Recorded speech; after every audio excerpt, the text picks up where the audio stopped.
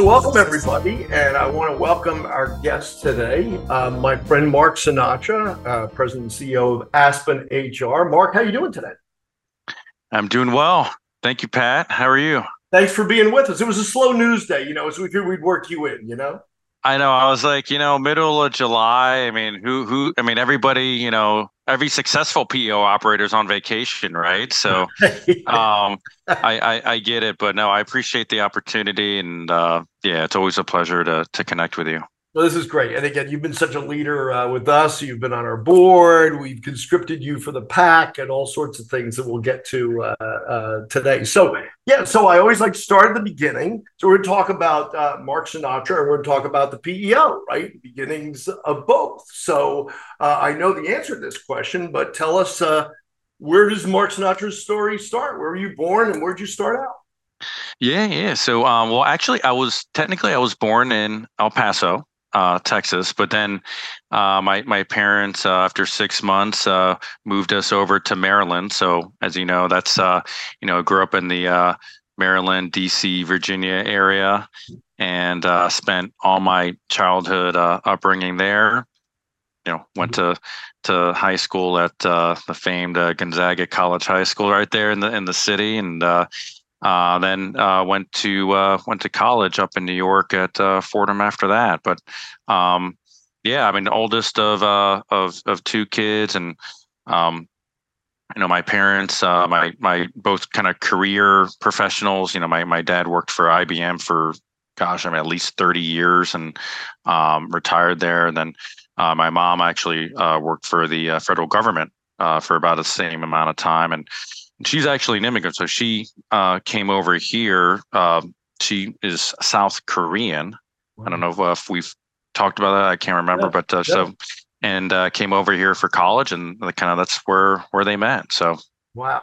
And of course you went to a Jesuit high school, which of course was a farm team for a Jesuit college, right? Your options were limited from a Jesuit high school. Yes. I mean, even I took a visit, went up to visit Villanova, and that's, as you know, that's you you're shaking the head there, not a Jesuit school. So, but yeah, it was a great experience, formidable experience. As you know, like, having been through it yourself, and I still keep in touch with a lot of my good friends from those days. So yeah. So I actually, back to your mom for just a second. What branch did she work for?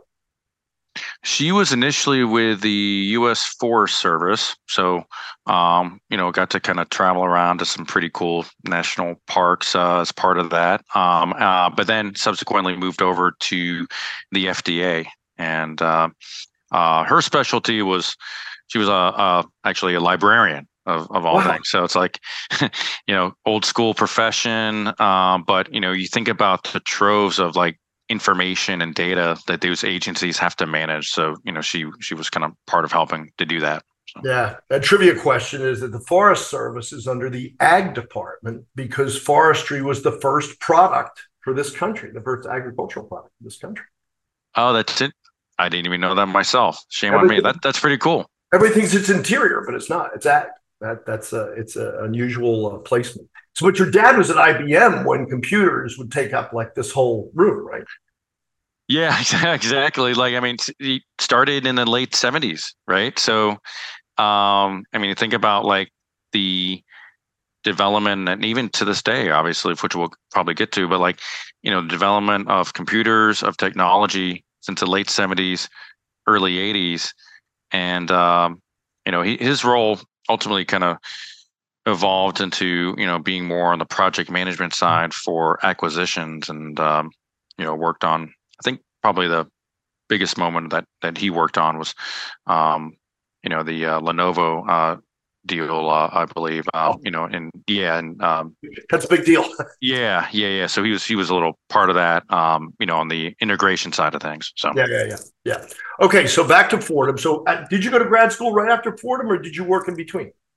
Worked in New York after Fordham for 6 years before business school, and really my experience started off with a company called Arthur Anderson, which not around anymore, but was a great training ground. I didn't was not an accountant, so I actually started in a little niche group called their litigation finance group, which Yeah. performed analysis and provided expert witness testimony in the context of lawsuits. So it was pretty interesting job. And then I also did some corporate finance work. They had a little bit of a corporate finance department that worked on some mergers, acquisitions, capital raising, Mhm. and so I did that really up until the firm essentially imploded, right, with the whole Enron situation. Um, and then I moved over to an investment bank called Credit Suisse, Mhm. which Sure. it's been in the news a lot as well, and believe they're now owned by, if I recall, just recently UBS, or at least Yeah, I yeah, don't know if that's gotten yeah. approved yet. But in any event, move over to the investment bank side, but more on the private equity group. So kind of got experience with analyzing industries, companies, and kind of realized at that point, would love to be closer to the action per se. And Mhm.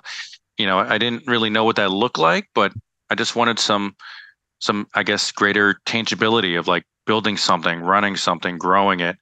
Um, so I said, well, I mean, let me go to business school. Maybe I'll hopefully kind of figure it out during that 2-year journey. So that's what I ended up doing right after that, Credit Suisse. But when you were at Arthur Anderson, when it went under, there was a guy Yep. by the name of Joe Berardino was like the president or something. Remember? That's right. Yes. He went to Fairfield with me. Oh wow. Oh wow. He was like one of our most infamous alums in those days. Yeah, I remember. Just Yeah, no, that's yeah, big. Wow. yeah, I did not know that. that was something we didn't brag about a lot anyway. But that was Right. kind of went down with the ship. Yeah. Okay, Yeah. so where'd you go to business school? I believe I've heard of it. Yeah. So took a couple years and went full time down at Wharton in Philadelphia. Um, it was, I mean, it was a transformative, 2 years for me, many ways. Yeah, how so? I mean, I went into it with really kind of just a clear mind, blank slate, right? Trying to just get involved in like just, classes, activities, build a network, just really try to expand, my Mhm. perspective, expand my horizons. And I mean, I really think it did that. My default thinking, as I kind of evolved like through my first year of the program and then did a couple internships the first summer, I kind of started to realize that I wanted to be in a position at some point to run a business. I enjoyed really learning about, all aspects of, marketing, strategy, finance, leadership. As an undergrad, I was a liberal arts major, so I didn't really have exposure to, a lot of those classes at that time. So, for me, being at business school is like, wow, like this would, be amazing to ultimately run a company one day. And then like my default line of thinking there was like, well, get involved and get a job, with a Fortune, 500 company, and work my way up and kind of see how that progression goes. And in any event, as I started to kind of do some more research, I kind of figured out, well, there's an amazing opportunity to really take the helm and get involved as a leader, CEO of a smaller company, and and possibly have that be able to do that much sooner than kind of doing the whole kind of corporate America thing. For nothing wrong with that, but I'm just a kind of an impatient person by nature. So um, I kind of figured out, well, maybe there's a path for me to run a smaller company, and that's ultimately how I got in the PEO industry. I mean, what I ended up doing was, shortly after getting out of business school, was able to raise some money from some investors that enabled me to acquire a small PEO and ultimately run that PEO. So Mhm. Mhm. anyway, that's a very bridge version. I'm sure there can provide any other detail on that. Yeah, yeah. No, and I want to drill down a little bit. So the Yeah. first question I have, so when you started at Wharton, you were like 28 or something. You've been out for like 6 years or something, right? Or thereabouts. Right? Yeah, exactly. Yeah, 27, 28. That's right. Do you think you would have had the same experience if you had gone straight from college to Wharton? or was it the years out that made a difference? The years out made a difference for sure because, I feel like, at least for me, like when I was getting out of undergrad, I just had a lot of opportunity for maturity, to be candid.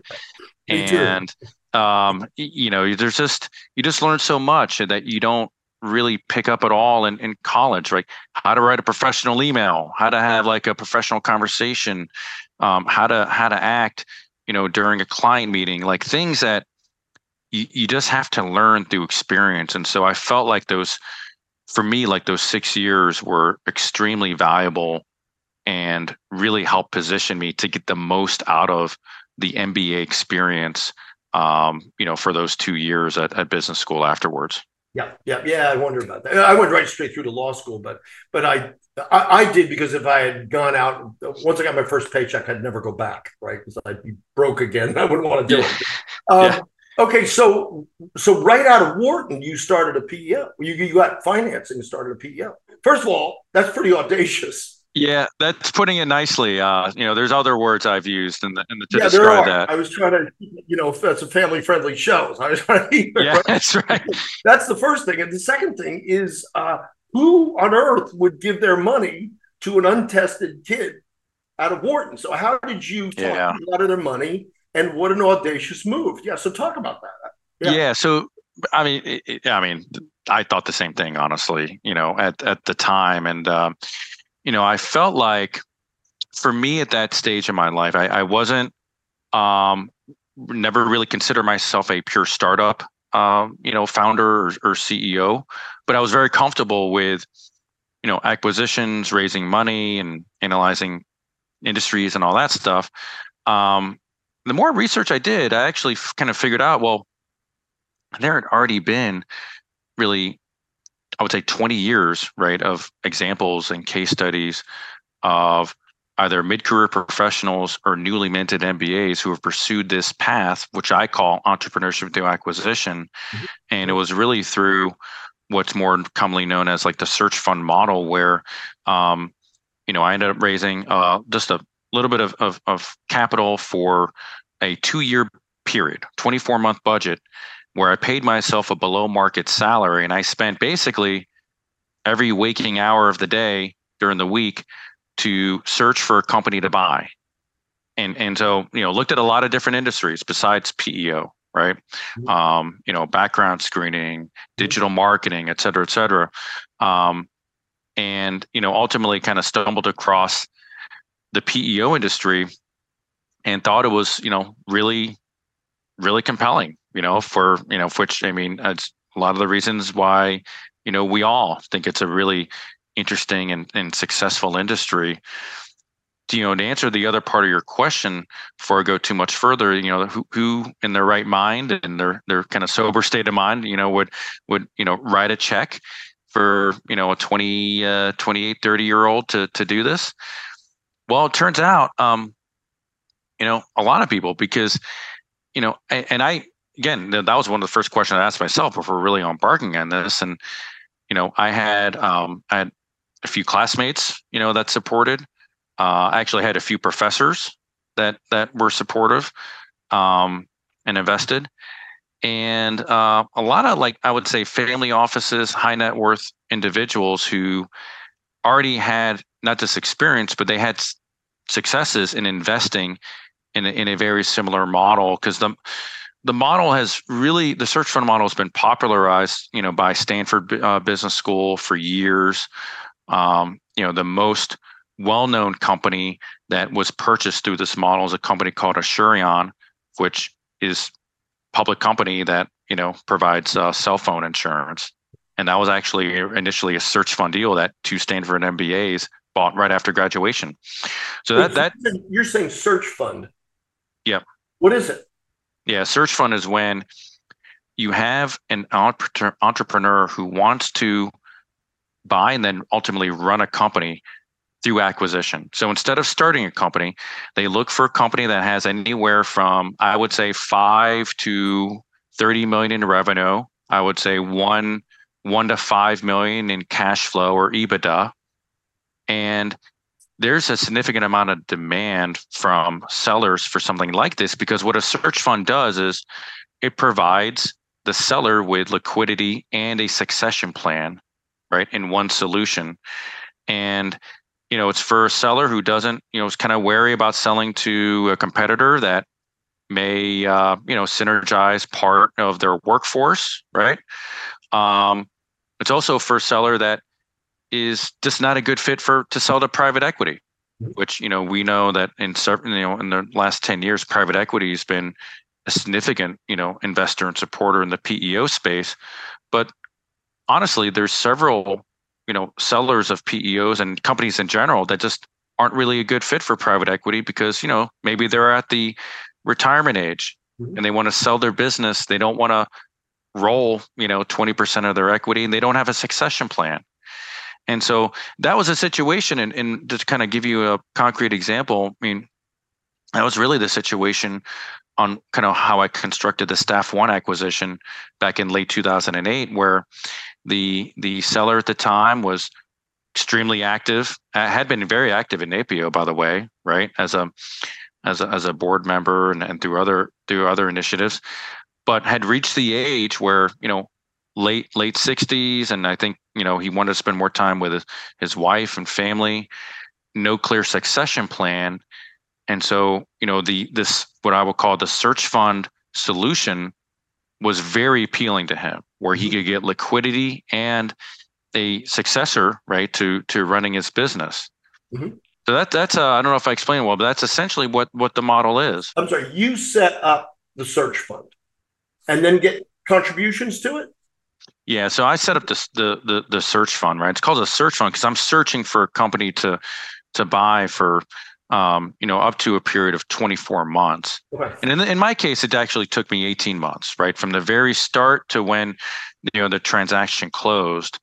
And I had about 20 investors who, again, kind of supported me and invested, in my search. And so when I found that the opportunity, I said, well, here's, we need X million of equity, mm-hmm. and on a pro rata basis, here's what this means per investor.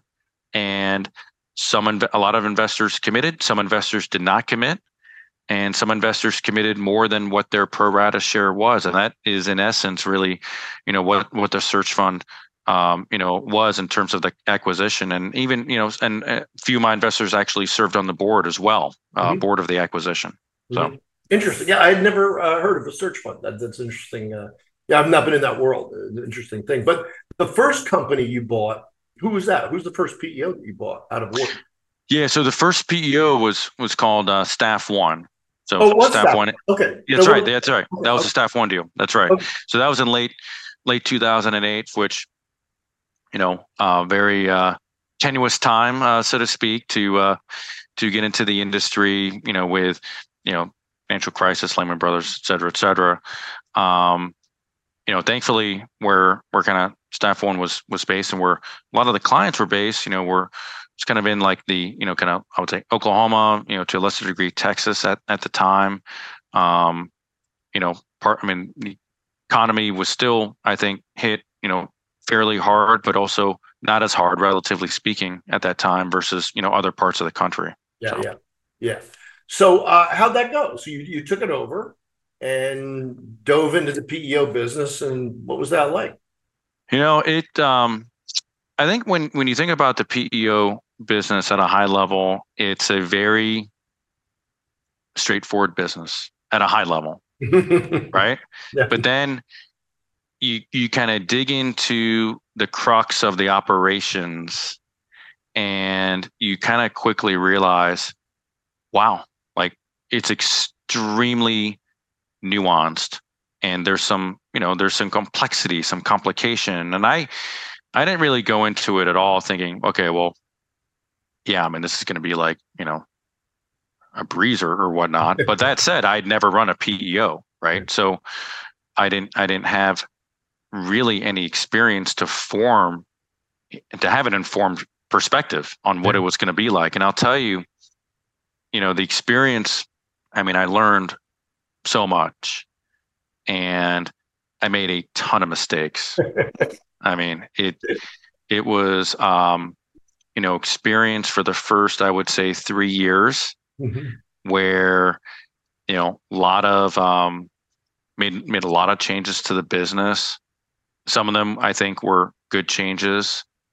Some of them were probably changes that maybe didn't have to be made, right?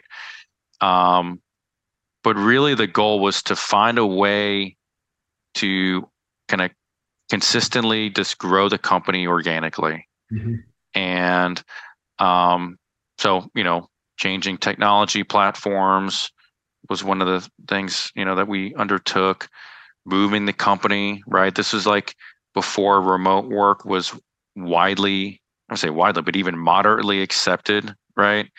So it was a real kind of brick and mortar, rooted business. So, moving the company down to Dallas, Where was was it? extremely disruptive. The company was founded and based in a town in southern Oklahoma Okay. called so it was about like, it's called Durant, Oklahoma. So it was about like, I would say, an hour and a half to maybe like 2 hours, north of Dallas. Okay. I found that we were having some challenges, like really selling into like the DFW, area, having like not being based, in Dallas. And that was like part of the shtick, right? I mean, like a lot of like, boutique PEOs, right, kind of sell and serve local, and like that's part of like the appeal, right, to a lot of potential clients. So I felt like we had to kind of move the company to really kind of credibly sell into the Dallas area. But it was extremely involved, like disruptive move. I mean, I can tell you, like at the time, the job market, unemployment rate was still pretty high. So like I remember like putting an ad out on one of the job boards, to hire receptionists. And I literally, like 5 hours later, we had like 250 resumes. I mean, it was insane time. Great market, I guess, to hire in, but it was it was really involved. And then of course, like, you hire folks that, didn't want to make the move, right? So you're replacing positions. Yep.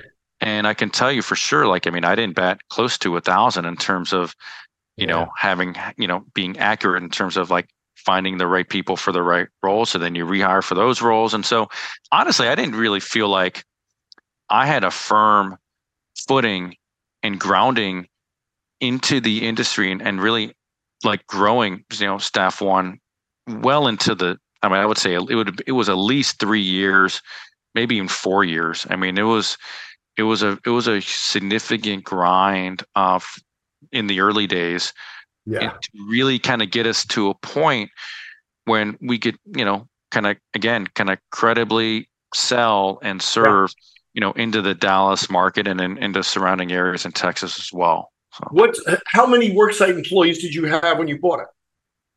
so it was pretty small. I mean, I think like at our low point, we were right around like 1,900 WSCs, and that was after we had a large client that in the early innings, like that had terminated services. So that brought us down to 1,900, and then when we sold it, we were right around 12,000. Whoa. So And how we many had, years? well, we ended up selling it in 2017. But that was So organic. That was an acquisition. it was about 80 to 85% organic. We did a couple small kind of what I would call like tuck-in acquisitions, books of business. Mhm. So Yeah. I would say, like from a WSE perspective, do the math here. We had about, like, I would say 1,500 Mhm. WSEs that collectively came from, acquisitions. Yeah. The rest of it was organic growth. Okay. So how do you grow organically? Right. Everybody's sort of grappling with that these days. Like, how'd you do it?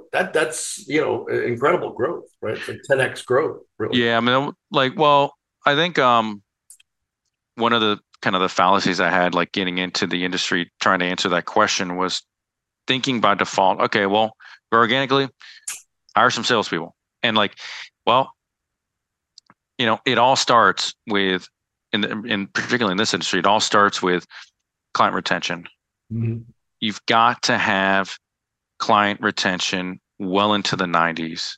Mm. And that's easier said than done. I mean, listen, like it's a competitive industry, as we all know. And by the way, and thankful to, in huge part to you and your team for, when you look at the penetration rate of PEOs from when I got in the industry Yeah. to where it is now, that's significant. Yeah. Right. So, Yeah. that's made, the work that you guys have done in APO has been significantly positive impact to PEOs that want to grow organically. But it all starts with the client retention, right? Because if you don't have the client retention in the 90s, and like I said, mid 90s at least, ideally, Mm-hmm. then what's going to happen is, if it's in the 80s and even certainly below that, but like if it's in the 80s, you're just going to be replacing business, Yeah. right? Yeah. And we all know, like, when you bring on a client, it's a lot of work involved in that. And there's various studies that'll show, like, well, when does a PEO really like make money, off of like a new client? And you'll see like the amount of effort like year one into implementing that client and then, getting them off the right foot, like handbooks, job descriptions, whatever else they need from a service perspective. It's very, very involved year one. So a lot of folks will tell you, well, we're not really even like quote unquote, making money off a client until like into year two, Yeah. right? Yeah. But if you're churning, all these clients and then, having to replace that business, what happens is your operation becomes extremely, highly utilized. And so, there's just a lot of work put in by the operations service personnel just to stay flat, right? And it's the proverbial like kind of hamster wheel scenario, and you just can't have that. That's why, like, it all, like I said, I mean, I know I'm repeating myself, but it all starts with the client retention as well, because then that positively impacts employee morale, right? At all levels. And when you think about the sales role, you're selling an intangible B2B service. Yes, I know, like, health insurance is a component, the technology is a component, but ultimately, like, what kind of holds it all together is the intangible service component, client satisfaction, the references, client retention, et cetera, et cetera. So the more that the sales reps believe in the value and believe in the service model that they're selling, it doesn't take a genius to figure out. I mean, the more effective they're going to be at selling, right? So it's all like the cycle of success with, starting with investing in your employees and hiring the right people for the right roles so that you're able to get client retention at the level you need it to be.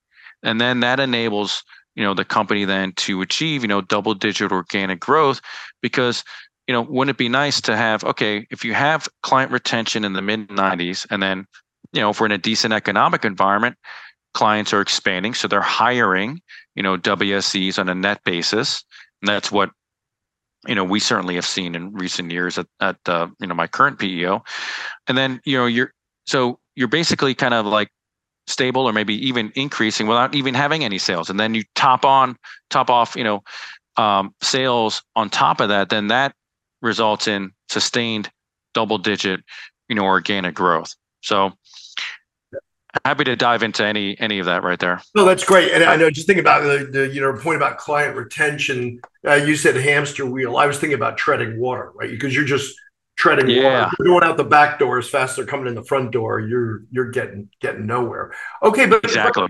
But how did you increase that number? Was it through clients growing, or because you started down the road toward? I thought the solution was just hiring a bunch of salespeople. So it sounds like you thought better of that. But how did you expand? I think you got to figure out, the most important thing is you have to figure out your sandbox, right? So in other words, who is your ideal client and what is their buyer persona, right? Like, identify their attributes to the point where it allows you to then acutely target them from a marketing and from a sales perspective. So in, our particular case, we started to really get some better traction on the sales side once we kind of figured out that, well, we've got two potential buyers, right? There are folks who are based, in Texas or within some sort of like 50-mile radius of where we have a physical office or service team, Mhm. and they value that. They want a locally based service provider, Mhm. and we used to call them like what I would call like HR neophytes, Mhm. where they valued HR, but they were at the point where it did not make any sense to build an in-house HR department. Yeah. So notice what I just said there. Like I didn't say anything about health insurance, right? Didn't say anything about technology. And I kind of realized, well, because at the time, we actually did not have, I mean, well, at certain points we did, but really most of our growth came when we didn't have a master medical plan. So we had to figure out, well, okay, we really need, the most impact we can make on a client, so, right, is when a client is, valuing boutique service and, HR delivery.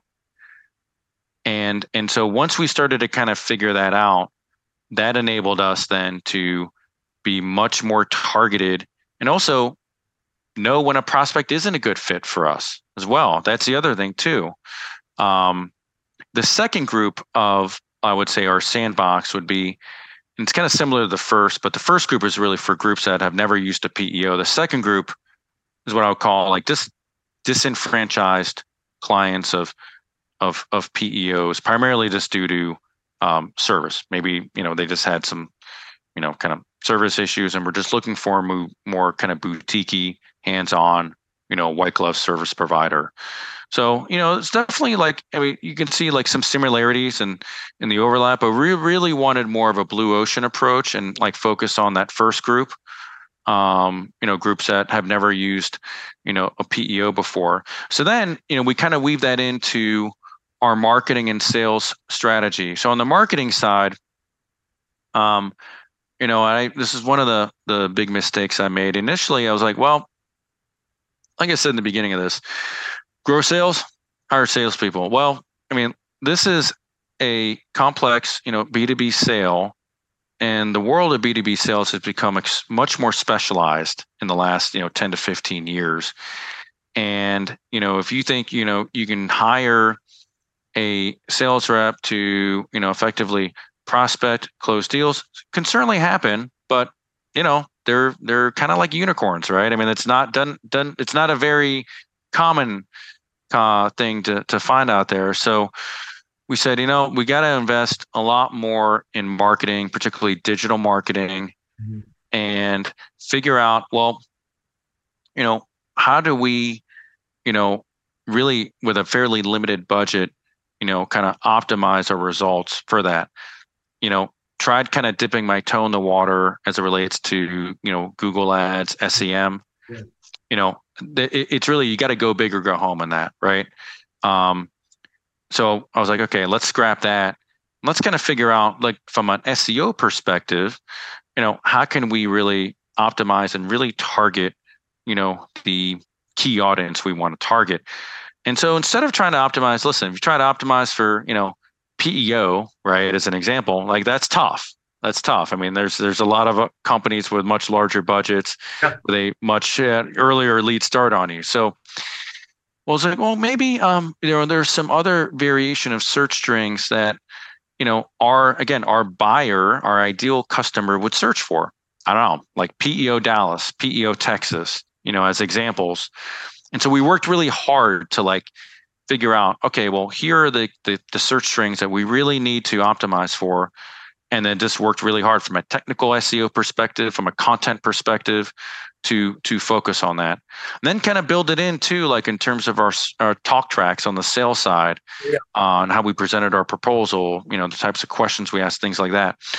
And so it really, in kind of in a nutshell, I mean, that's really kind of, what I think led to, the growth, but also, I mean, ultimately, as you know, this is a people business. So just by really being able to do our best to hire the right person in the right role and make sure that they were doing the right things in the right way. That was the key formula. So Yeah, no, it's great. And it sounds like, not to put words in your mouth, but it sounds like you guys made the decision early on not to be all things to all people.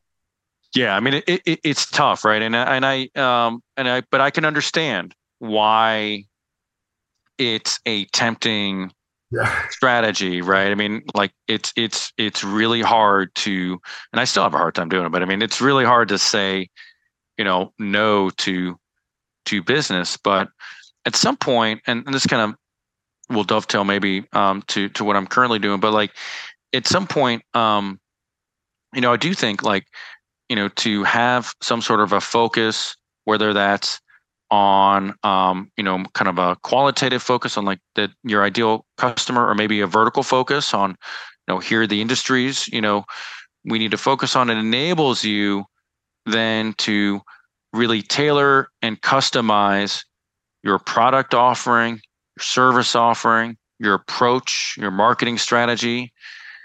I mean, listen, like we just have small to medium sized POs have limited resources, and so you can only do so much as it relates to your time and your capital. Yeah.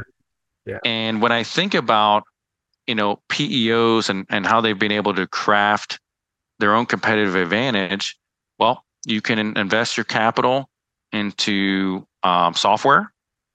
You can invest your capital on the insurance side and maybe do some, whether it's a captive or some sort of, partially self-insurance there.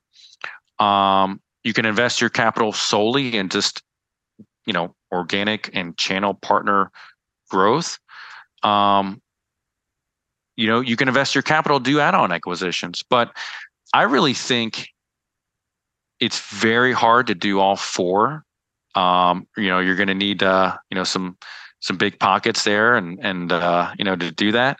I really think for a PEO to credibly be successful, you got to choose two of those four and do them really well.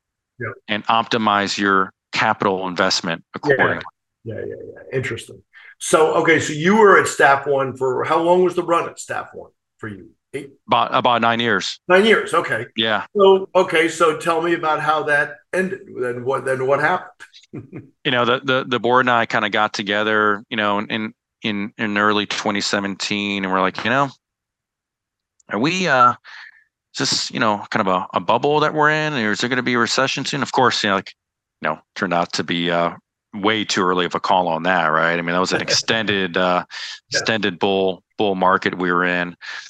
But listen, it's hard to time these things, and we said, let's gonna see what's out there, in terms of strategic alternatives. And so, we went through a process and kind of scoured the market across, financial buyers, private equity firms and competitors as well.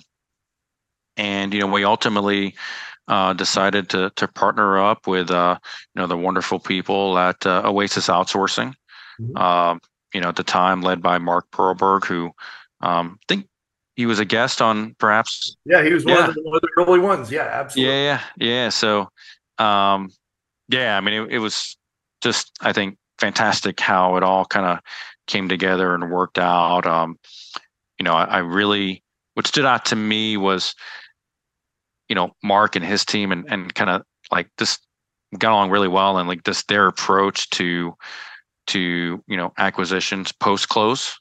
There's a lot of different approaches out there, and I felt like their approach really resonated and would be the most successful for my team. And so that's what we ended up doing. Yeah. What was it about his approach? Well, I think, listen, there's a lot of different views on this, and I think it really depends on the particulars of the transaction, really. But their view was, listen, let's integrate what makes sense, right? Like the kind of proverbial kind of low-hanging fruit, but let's integrate what wouldn't necessarily be disruptive or client facing, right? Yeah. Because they knew that, listen, the name of the game, like I said, is, client satisfaction, client retention. And, their goal was to maximize that post close. And so, you talk about like, back office functions like, merging insurance plans, merging the compliance area, finance and accounting, technology. Again, none of those decisions are, by the way, are taken lightly, but, it's all about like the cost benefit and again, client impact ultimately. And what I really appreciated was, the people and the processes that were client facing. Let's, leave those alone for the time being, right? And so I really felt like it was like the best of both worlds, where we were kind of getting the advantage, right, of the resources and scale that Oasis brought to bear, but at the same time, we were still kind of doing our thing, right? Even like retaining the local brand for some time. And I started to gain very quickly a very high level of trust in Oasis, because they ultimately, and this is kind of super simple, but like they ultimately just delivered on what they said they were going to do, right? And they did it within the time frame they promised. And so to me, like that was extremely reassuring. And I thought it worked out really well, even to the point where, for a brief time, I had taken a new role with Oasis, and they were going to regionalize their business because they had done, a bunch of deals and across the country. And so they wanted to, I would think, kind of better organize and manage that. And so, I was spearheading an initiative to essentially run the Western region, of the country for them. And, for 2 years, had, moved from Dallas and lived in San Diego. So, somebody had to volunteer for that. So yeah, that's pretty tough duty. It was a tough, duty calls, I guess, but it was a great experience, and that really kind of led up to when they sold, to Paychex. And I said at that time, it had been kind of a long run, and running these PEOs is very involved, and it was intense for sure. And I just said, let me just take a little bit of time off. So that kind of led me to really the 2019 period. Yep. So, and somewhere along the line, you got married and had a baby. So that all happened in that period, I think. Right around. Yeah. So that all happened together. Yeah. So, tell me about Aspen. The beginning, the beginning of it, and how that got started. Yeah. Yeah. So it was interesting because wasn't necessarily looking to get back in the industry per se. It's always good to like just try some other stuff out. A short period of time, I was like a fractional CEO for a fintech company, which was like a good experience, just something different. But as we all know, right? I mean, once you're in, it's hard to really get out, right? And they just bring you back in. And so got introduced to Aspen. I didn't start Aspen, right? I think when I was introduced to Aspen, they had been in business for, at that time, about 2.5 years. But, really got like very intrigued with, Aspen's vision, focus, the business model, the service model. Really kind of started as an offshoot from a fund administration firm. So fund administration, right? They do all like the back office reporting, fund accounting for alternative investment funds. So think of like private equity, venture capital, hedge funds, all that stuff. And they were just really, I think, looking for a kind of a safe haven, so to speak, to refer business to, because they would get asked all the time, well, who should we use for payroll, benefits, HR?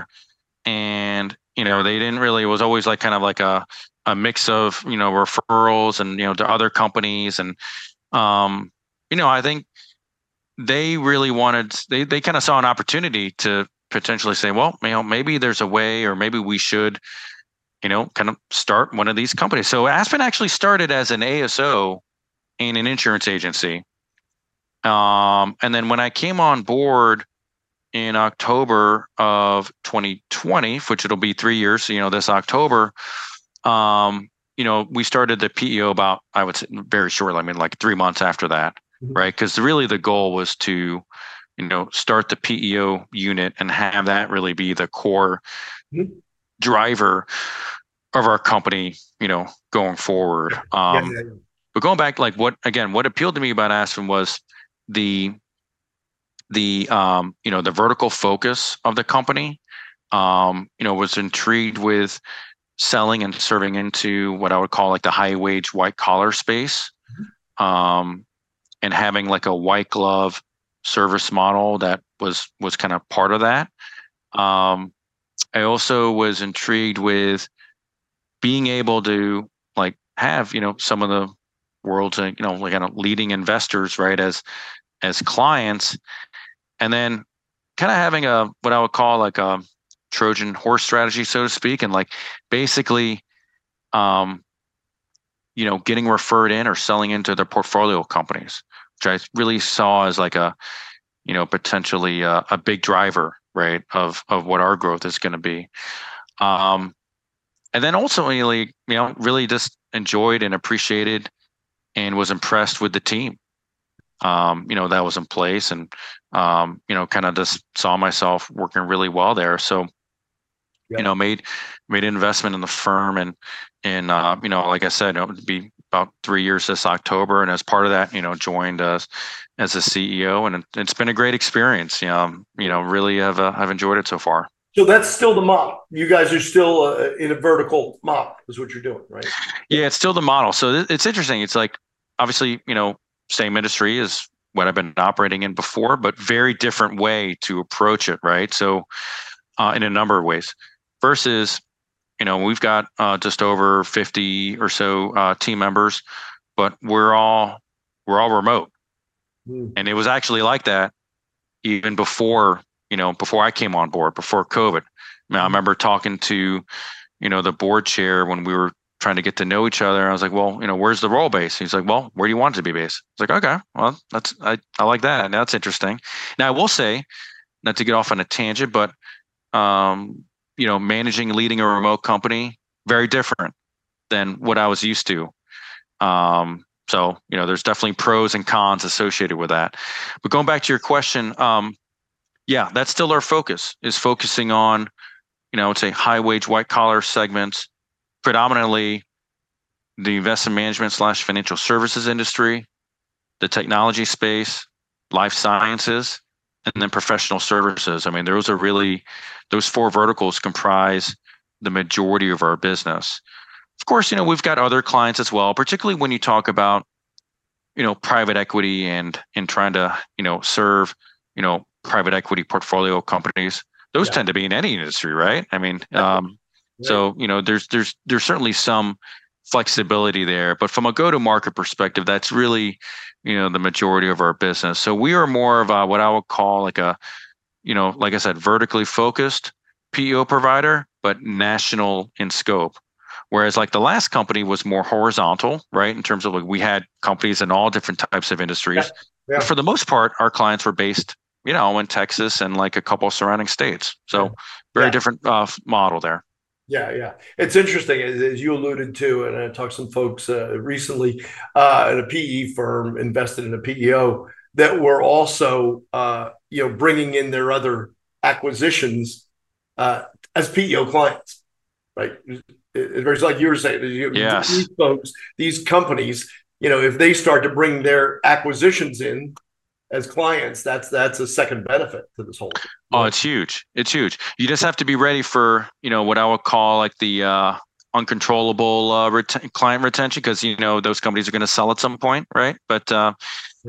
But yeah, I mean that can be a huge lever of growth, and so we'll see. That's kind of what the vision is here. So I always ask people what their better mousetrap is, but I guess you would say that Aspen's better mousetrap is that you're vertically focused and you've got expertise in their space, I guess, right?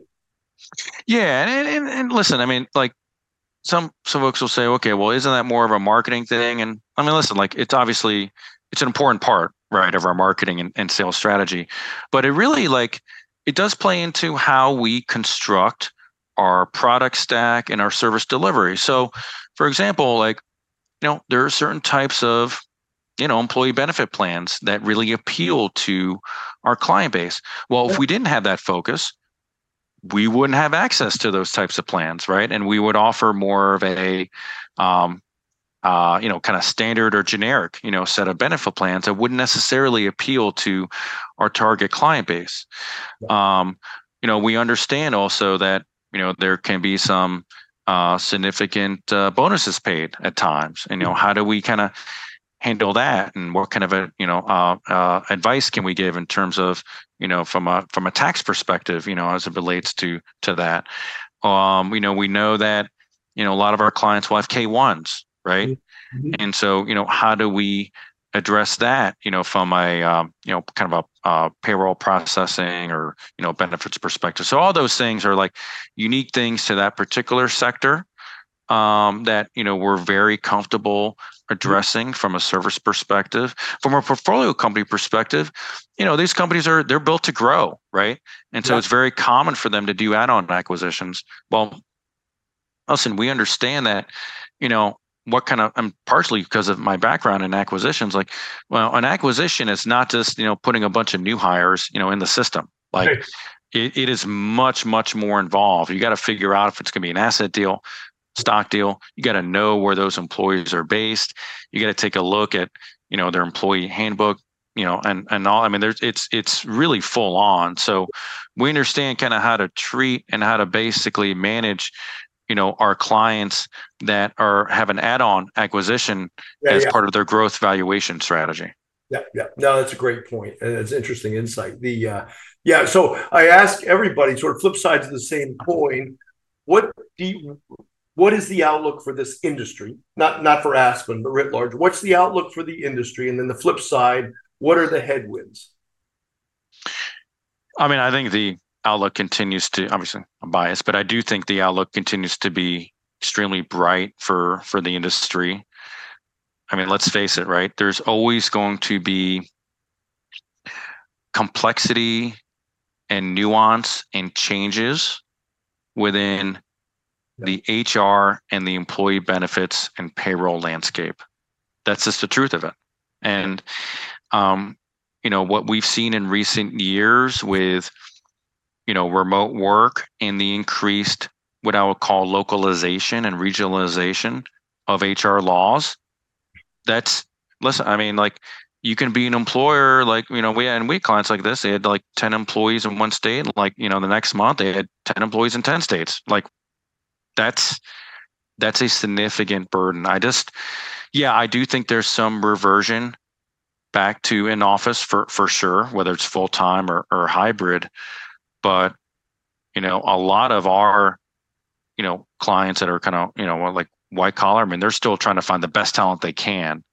And being remote or being flexible enables them to do that. So, I mean, I think there's certainly continued tailwind for the PEO solution, because the PEO solution, obviously, I believe is the best solution for a small, medium-sized company to ensure that they're compliant with HR regulations, to provide cost-effective, high-quality employee benefits as well, and then kind of equipping yourself with the guidance expertise that a service team coupled with technology can offer.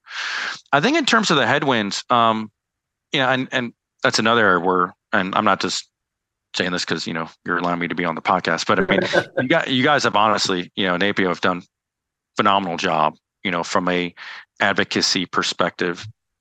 There's always what I would call the stroke of the pen risk, right? Whether that's at the federal level or the state level. And so we've got to be just play offense, really, and continue to do that. And that's where the PAC, that's kind of a little bit of a plug, and Tom, just send me that Venmo later. But no, the PAC it honestly is so important, right? To continue to build relationships with meaningful and folks in all states that can help us, right, support the industry.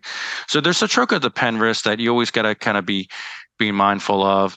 On the technology side, what the technology area needs to continue to innovate, right?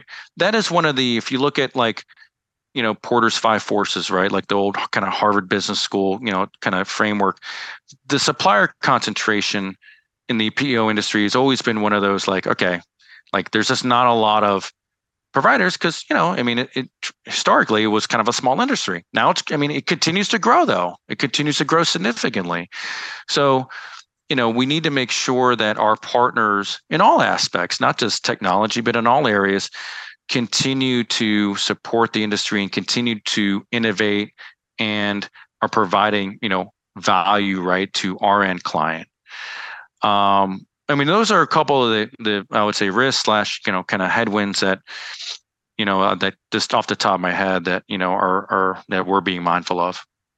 I wondered also, is it because you grew up in the DC area, you've always been such a supporter of the pack, you always intuitively got why that was important to develop friends and to grow the pack. You've always been a big financial supporter of the pack and a big evangelist for the pack. So maybe it was just growing up here that got that in your DNA, but I really do appreciate it. And when that pack was pretty lonesome and pretty lean, you were always there supporting us, and it's made a difference. It really has. We're making more friends. Oh yeah. The progress has been awesome. And like I said, you guys, Tom, and then just, support from other leaders in the industry, it's been huge. And so it's been fun to see. And then, definitely looking forward to getting back more, I would say more actively involved, starting in the near future now that, you can run, but you can't hide. We know where to find you. So that's right. That's right. Anyway. Okay. So 2 final questions. One is, what's your advice to people new to the industry? So young Mark Sinatra who's getting out of Wharton says, hey, what should I do? What's your advice to them? I think that's what it is. It's what you just said. Like, don't be scared about asking for advice. Mm-hmm. And that was one of the, I would say, and I don't know if this is your other question, but that was one of the biggest mistakes I made. Mm-hmm. I think first getting into the industry was, just so focused and entrenched, on the business and not taking a step back. Mm-hmm. Right. And like just saying, hey, like, let me get some advice on XYZ, or, what does so-and-so do for this? Because I think part of the beauty and part of their driver of success in this industry is the collaborative, collegial nature, right? It's a very fragmented business when you look at it. Like geographically. So like there are folks, even like within, the state of Texas, that I have very good friends that are fellow PEO operators. And I can probably count on one hand the number of times like we bumped into each other in the market, right? So like folks in general, I think, are very willing to help if they're called upon. They're not going to know if you don't call them, right? So that's what I would say is like just really be comfortable and be confident and just reaching out to other operators and for your advice on things.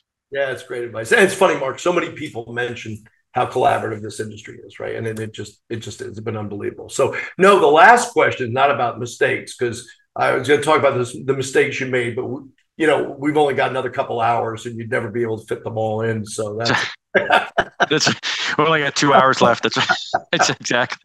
Okay. No, the last question is the grabber. What's something we don't know about you? So what is something that, you've been in this industry a while and you got a lot of folks, a lot of friends in this industry. What's something we don't know about you? That is a very good question. I think leave any criminal charges aside, but any of that stuff, or like, it's like what's something we don't know? I think I don't know, kind of building on the last question a little bit, like it's just kind of fresh in my mind. I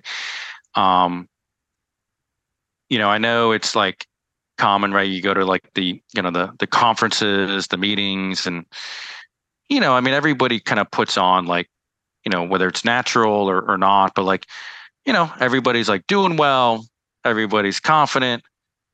But, I'm here to tell you, like, from my experience, there were some definite very low points, in my journey. And I kind of harken back to like the 2010, right around like 2010, like early 2011. I mean, it was just kind of like a perfect storm, to be honest, where, we transitioned from, a master medical plan to client level plans, which that is a very involved transition. As part of that, we lost a large client. Personally speaking, wasn't doing well at all. I mean, I don't know if you know this, but, I was going through a divorce at that time. Very poor work-life balance that was partly led to that. So how'd you get through? What's your advice to somebody when you're going through something like that? I mean, the first thing is you got to get yourself right personally. And it all, like, if you're not right personally, it's going to have like just an adverse impact on the business. And fortunately, I'm a kind of a slow learner, right? So, I mean, ultimately I figured that out, but like, it was like, the harder I tried in the business, at times, like the worse off I was personally. And it started having like just not a good impact on the business. And so I kind of had to eat healthy, get in shape, like feel good about myself mentally and physically. And for me, like those two are kind of intertwined in a lot of ways. So, I mean, I just had to get myself correct, from a personal perspective. And when I felt like, I don't know if there's a coincidence there, but like I just kind of looking back, like when I was going in the right direction personally, the business was going in a much better direction. So, yeah, isn't that funny, right? One of my favorite quotes I've probably said on here before is that failure is not the falling down, it's the staying down. And it's just kind of just through that stuff. And again, it kind of goes to the last question, kind of advice to, new people to the industry is you're going to have ups and downs. You're going to, but in those downs, you just got to keep putting one foot in front of the other. Right. Yes. And you're living proof. You come out the other side. Yeah. And it's tough. Like in those times, like you gotta have the belief that you will come out on the other side. And because if you don't have that, it's not going to get you through those tough times. Yeah. So. Yeah. Well, this is great, pal. I really appreciate it. I appreciate the time today. And again, you've been such a pal through your years in the industry and such a supporter of the pack, a huge supporter of our marketing efforts. I mean, you have always been like a stalwart of like, go, go, go, go, go, like do more, do more, do more. That's near and dear to my heart, and you've always been a big supporter of that. A big, I guess I would say you've lent your intellectual wattage to that to say, here's where I think you need to go on marketing and communications. Here's some studies that you need to do. Here's some data that we need, right? And that's just been solid gold for us to hear from people on the front lines, because I don't want to be wasting my time cranking out stuff that people can't use, So you've been great through all that stuff. So I really do appreciate it. It's been great. So. Oh, no, thank you. And likewise too. I mean, it's been so much fun, like working with you and your team. And like I said, I mean, being able to, what is the penetration rate? I mean, it's like tripled, right? At least. I mean, it's awareness is up 40 points. Right in the last year. So it's just, and uptake follows awareness. The more awareness people are, right, and the industry's quadrupled in size in the last decade. So it's huge. It's unbelievable. Yeah, you guys have done a phenomenal job. I had nothing to do with it, but I took credit for it. That's what's really important. There you go. I like it. I'm in Washington, after all, right? You learn to take credit. That's right. That's so, okay. Mark Sinatra, CEO of Aspen HR. Thank you, pal, for the time today. Really appreciate you being with us. And good luck to you and the company. And I'll be seeing you hopefully at the conference in October, if not before. Yeah, sounds great. Thanks, Pat. Appreciate it.